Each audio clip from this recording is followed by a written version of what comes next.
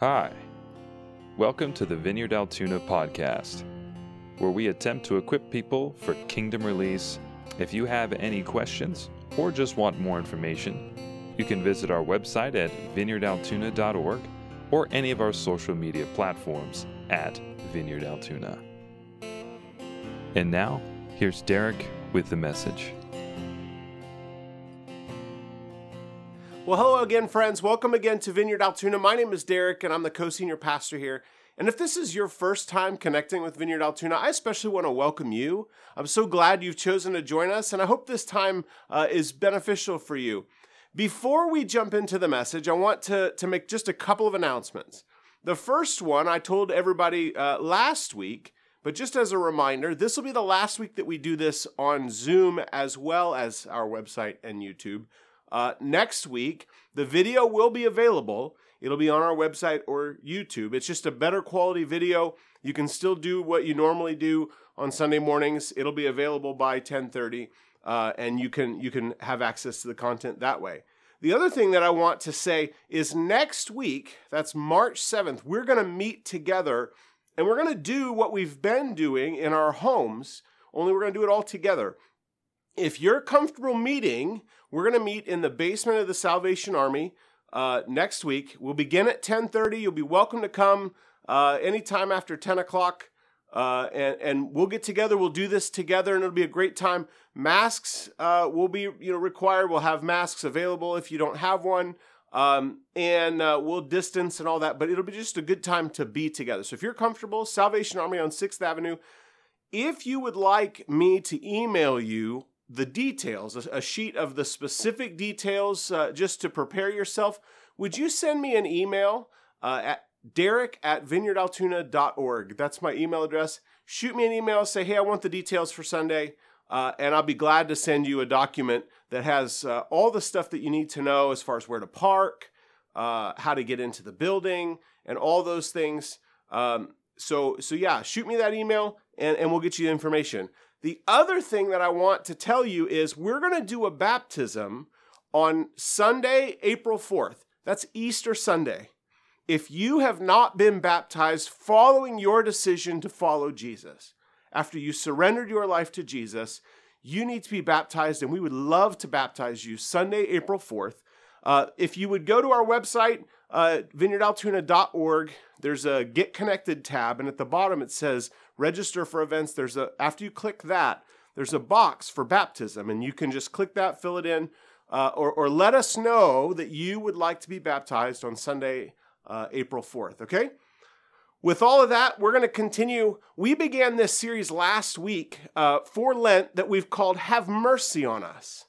And the whole idea behind this series is to press into the season of Lent. Lent is this season where we intentionally posture ourselves in such a way as to be open to the Lord. Lent is a season of repentance, that we would open ourselves up, that God could take the things out that don't belong, that don't align with how He created us to be. It's a season for repentance. A pastor that we had in Columbus called it spiritual spring cleaning, and I really like that. It's a time that we're going to open ourselves up and get rid of all the junk. And so Lent, this season, we're intentionally doing that in this series. And let me tell you why we do that. We're doing that so that we don't just come crashing into Easter. Have you ever gotten to Easter, like the Good Friday and Easter Sunday, and you just sort of feel like, well, that was quick and over? Like, that's probably why we're intentionally taking this season of Lent to prepare our hearts to receive again the message of the resurrection of Jesus. And so this series is designed to put us in touch with those places where our lives don't reflect God's best for us. And last week I talked about repentance, that repentance is just this intentional turning around, that when God invites us to repentance, He invites us to turn from the things that are destroying us and taking us further away from Him. And He invites us to be the people He created us to be. That's the invitation of repentance. And so last week we looked at Micah chapter 6, and I told you to sort of set out like a court case. If you didn't see it, it's on YouTube and our website. You can take a look later. But Micah 6 is this court case where God brings a case against his people. And God is the prosecuting attorney. And when you get later on in chapter 6, the nation of Israel, God's people, they say, well, we want to repent. We want to turn. What God do you want from us? And you get to this great verse 8 in Micah chapter 6, and I'll read it to you. It says, he has shown you, O mortal, what is good. And what does the Lord require of you? To act justly, to love mercy, and to walk humbly with your God. And in the coming weeks, we're going to kind of camp on this verse a little bit and talk about what that looks like. If we're going to actively repent and turn in the way that God desires, what does it look like to act justly, to love mercy, and to walk humbly with God? Today I'm going to talk about what it means to act justly, and the message is called Seek Justice. Seek justice. Would you pray with me before we begin? So Lord, we do just invite you into this time and into this space. And God, I just invite you to come and inhabit the words that I speak, Lord, that you would weed out the ones that don't belong. Holy Spirit, would you fill me up? Would you enable me to speak as I should? God, I pray that we would be people who could hear your invitation to seek justice. And God, that you would make us the kind of people who actively seek justice in the world. I pray, God, that you would give gifts of faith today. Search our hearts, O God. We pray in Jesus' name. Amen. Amen. Well, if you remember from last week, we talked about repentance. And one of the things that I said is that all through the prophets, God consistently rebukes his people. He calls his people to account for two basic things. And they're the same over and over and over. It's these two basic things. The first issue that God has with his people over and over is that they worship other gods. That they do the religious thing, the sacrifice, they show up at the times they should, but their hearts are divided. And so, in addition to worshiping Yahweh, they also worship the gods of other nations. The second thing that God constantly calls his people to account for is injustice, that they treat their fellow Israelites without justice. And so God calls them to repentance for idolatry on the one hand, and injustice on the other. And that's constantly God's call, that we would be singularly focused on worshiping him and treating those around us with justice. So when we get to this passage in Micah, God tells the Israelites what repentance looked like. And I'm just going to read that passage again. Micah 6 verse 8 says, he has shown you, O mortal, what is good. And what does the Lord require of you? To act justly, to love mercy, and to walk humbly with your God. This is the NIV translation. It says, act justly. The New Revised Standard, the New American Standard, the ESV, they translate it, do justice. If you're a fan of the King James, it says, do justly. If you look in the Hebrew construction of the phrase, what it literally means is to take intentional action so as to cause justice to happen. The call to God's people is to intentionally work for justice to happen. The reason this is important is because sometimes, as we're opening ourselves to God that he would point out sin, sometimes sin looks like we did wrong things, right? Like when you think about sin in your life, you think, well, there's that, there's the way that I looked at that woman, or there's the way that I hurt that guy, or there's the way that I wasn't exactly honest there, I lied about things, or there's the way that I sort of, fudged the numbers, and these are all actions that are sin. But equally, sin can look like the things we don't do, the ways that God has called us to act that we have not acted. It's not just sins of commission, but omission. The confession piece that I read last week from my Lutheran childhood says this. It says, most merciful God, we confess that we have sinned against you in thought, word, and deed by what we have done and by what we have left undone.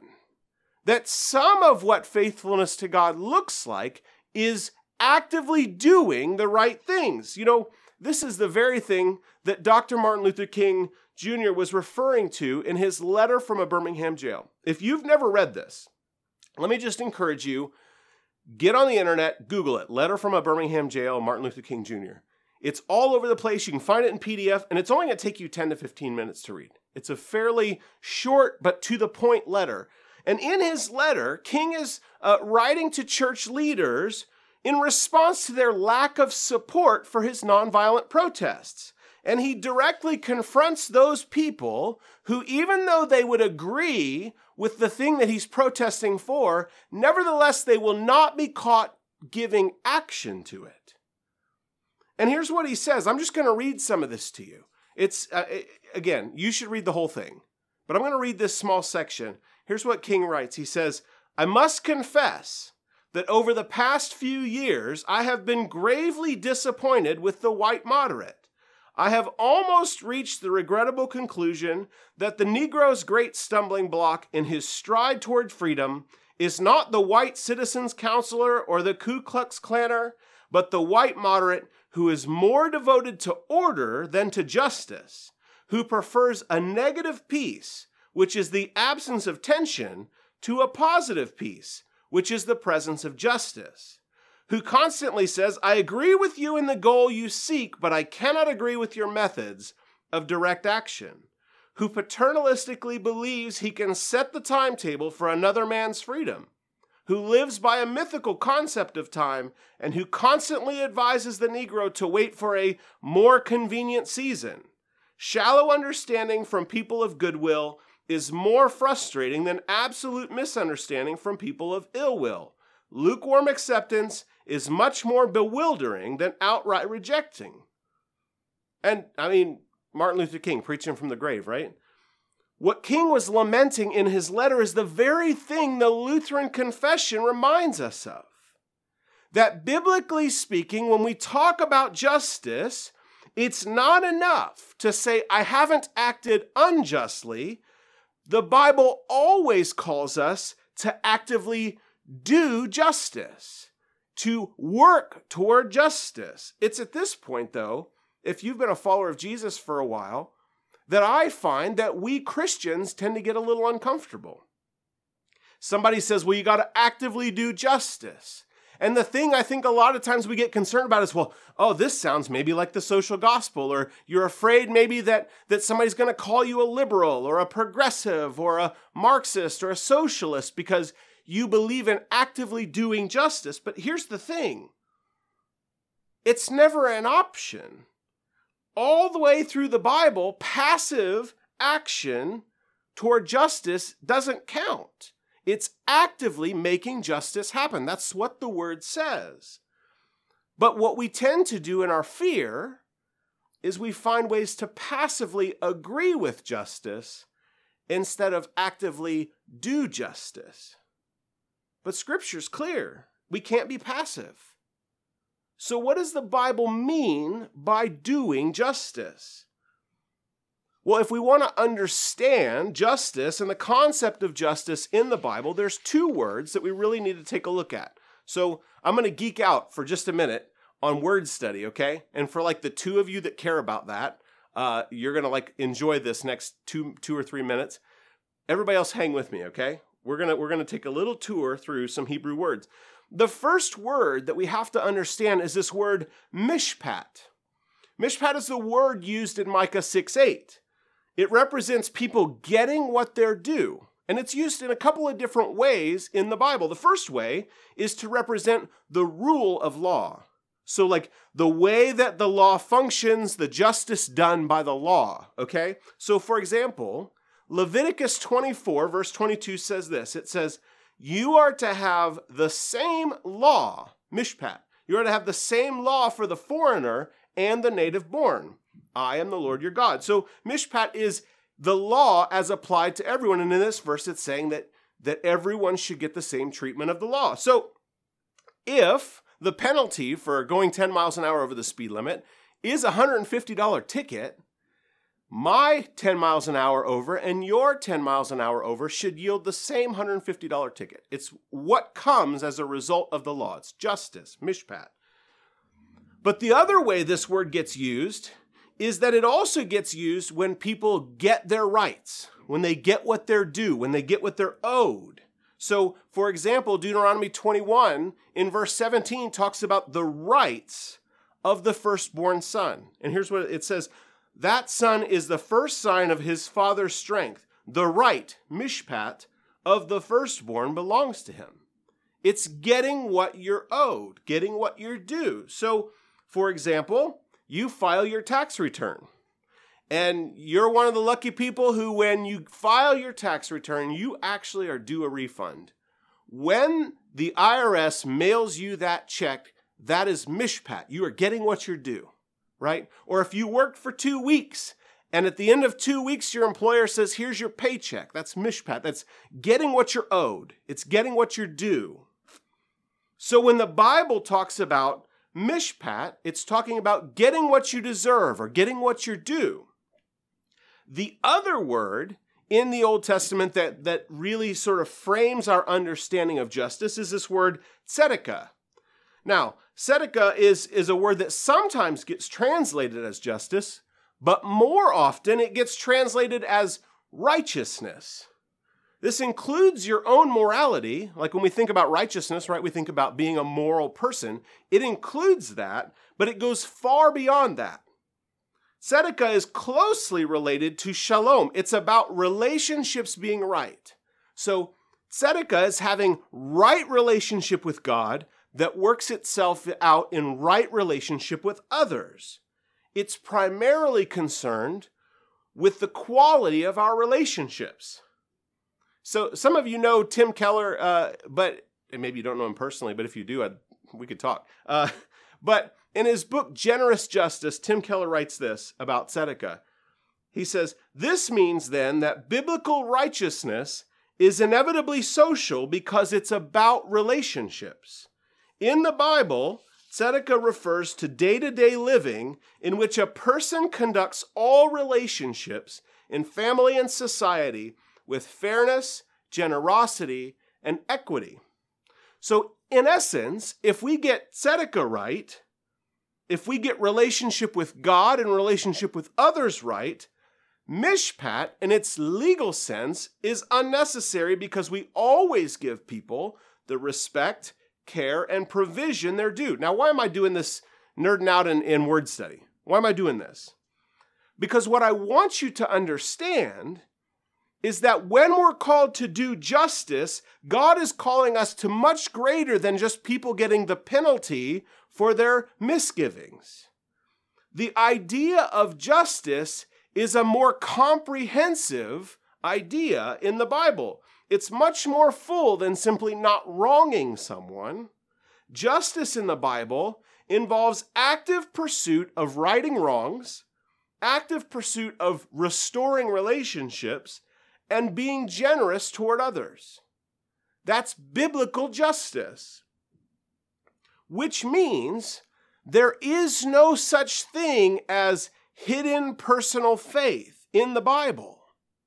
That, you've probably heard that phrase, well, my faith is my own. I don't talk about it much. It doesn't, it's my own thing. Biblically speaking, there's no such thing. Every aspect of true Christian faith is supposed to work itself out in pursuit of justice with those you encounter. That your faith should cause things to be different when you do life. It's always supposed to have a social dimension. Now, we spent some weeks talking about our mission statement and all those things. This comes so close and so near to the center of our mission.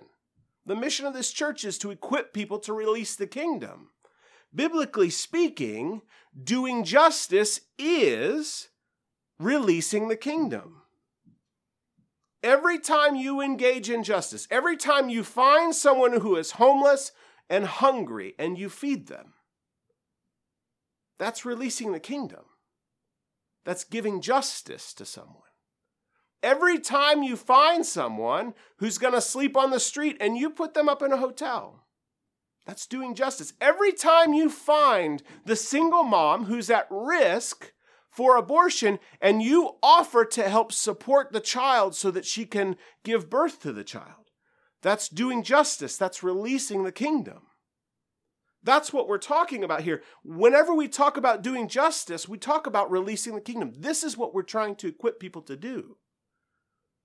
So the next logical question then is, where do we do justice? Or with whom do we do justice? Now, we can always say, well, of course, we just do it with whoever we come across, right? We just do justice wherever and with whomever we encounter. And it's right to say that. You're not wrong when you say that. But God is specifically concerned, or maybe more concerned, with a specific group of people. Over and over and over, when you look through Scripture, God calls his people to specifically do justice for widows, orphans, immigrants, and the poor. All through the prophets, when God calls his people to account, he's specifically concerned with how they treat those who are powerless or on the margins. God is concerned with how people are treated who cannot afford to financially secure justice for themselves or who do not have the social status and social capital to do justice for themselves. If you think about the way our legal system works, the more money you have, the more able you are to provide legal defense, the more able you are to delay a case long enough to build your own case. But if you don't have financial means and if you don't have social standing, you get the court-appointed attorney. And you get what your decision when they're ready to give it to you. You can't delay and build a case. These are the people that God is concerned about. So my question to you is, where do you see people in need of justice? Where in your life do you see people on the margins who are powerless? Where do you see the powerless and speak up on their behalf? Or do you? And maybe in this season of repentance, it's an opportunity for you to confess before the Lord that you don't pursue justice, that maybe you're afraid to pursue justice. You know, maybe you have a heart for immigrants who don't have a voice. Or maybe you have a heart for the homeless. Or maybe you have a heart for the single mom who's at risk to terminate her pregnancy. Or maybe you are one who has a heart for the unborn child that doesn't have a voice, who will never get to speak up on their own behalf. Or maybe you have a heart for different races that get looked down on and get overlooked and treated poorly. Maybe you have a heart for something entirely different. How do you engage these people, not in a passive way, but to actively do justice? How do we do that? That's the call. When God calls us to repent, he calls us to do justice. Listen, as followers of Jesus, we should be familiar with this. We should be familiar with what it is to be powerless and stuck and in need of help from someone else, because that's our story. If you think about what it was before you came to know Jesus, you were wrapped up in sin, you were stuck, enslaved to death. And the thing that you did was you raised your hands and you said, help. And Jesus, who has all the power, came and rescued you. That's the story of what it is to be a follower of Jesus, that you surrendered because you were powerless to get yourself free. And someone who had power rescued you. That's the story of the Christian. And it was the grace and power of Jesus that set us free, not because we had any ability to do it, not because we had any merit on our own, but solely by his grace. He reached in and helped us, right? He saved us. That's the story of the Christian. But the beautiful thing is, after he saved us, he invites us into the story of redemption that he's working. We get to be people who, like Jesus, pursue justice for the powerless. That's the invitation to us. Often we find ourselves passive, though, don't we? Like if we take a look at our lives, are there places in your life where you found yourself passively in favor of justice instead of actively doing justice? Where you've known that you needed to speak up on someone's behalf and yet you've been afraid to do so? I think the invitation of the Lord today is that we would confess to the Lord, that we would say, yes, Lord, I have failed to do justice, even though that's your invitation. I agree with you that even though I maybe haven't agreed and engaged in injustice, I have not actively done justice. That we would just confess to the Lord. We would agree with the Lord that this is wrong. And that we would ask the Lord for forgiveness. And then more importantly, in this season of Lent, we would turn. That we would begin to take active steps, that we would turn around, that we would repent and begin to take active steps following the Lord as he seeks to do justice for those in our community.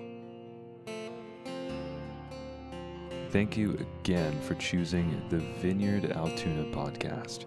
We're so excited to see how God will release his kingdom in and through you today for the glory of Jesus Christ. With this, be blessed, and we'll see you next time.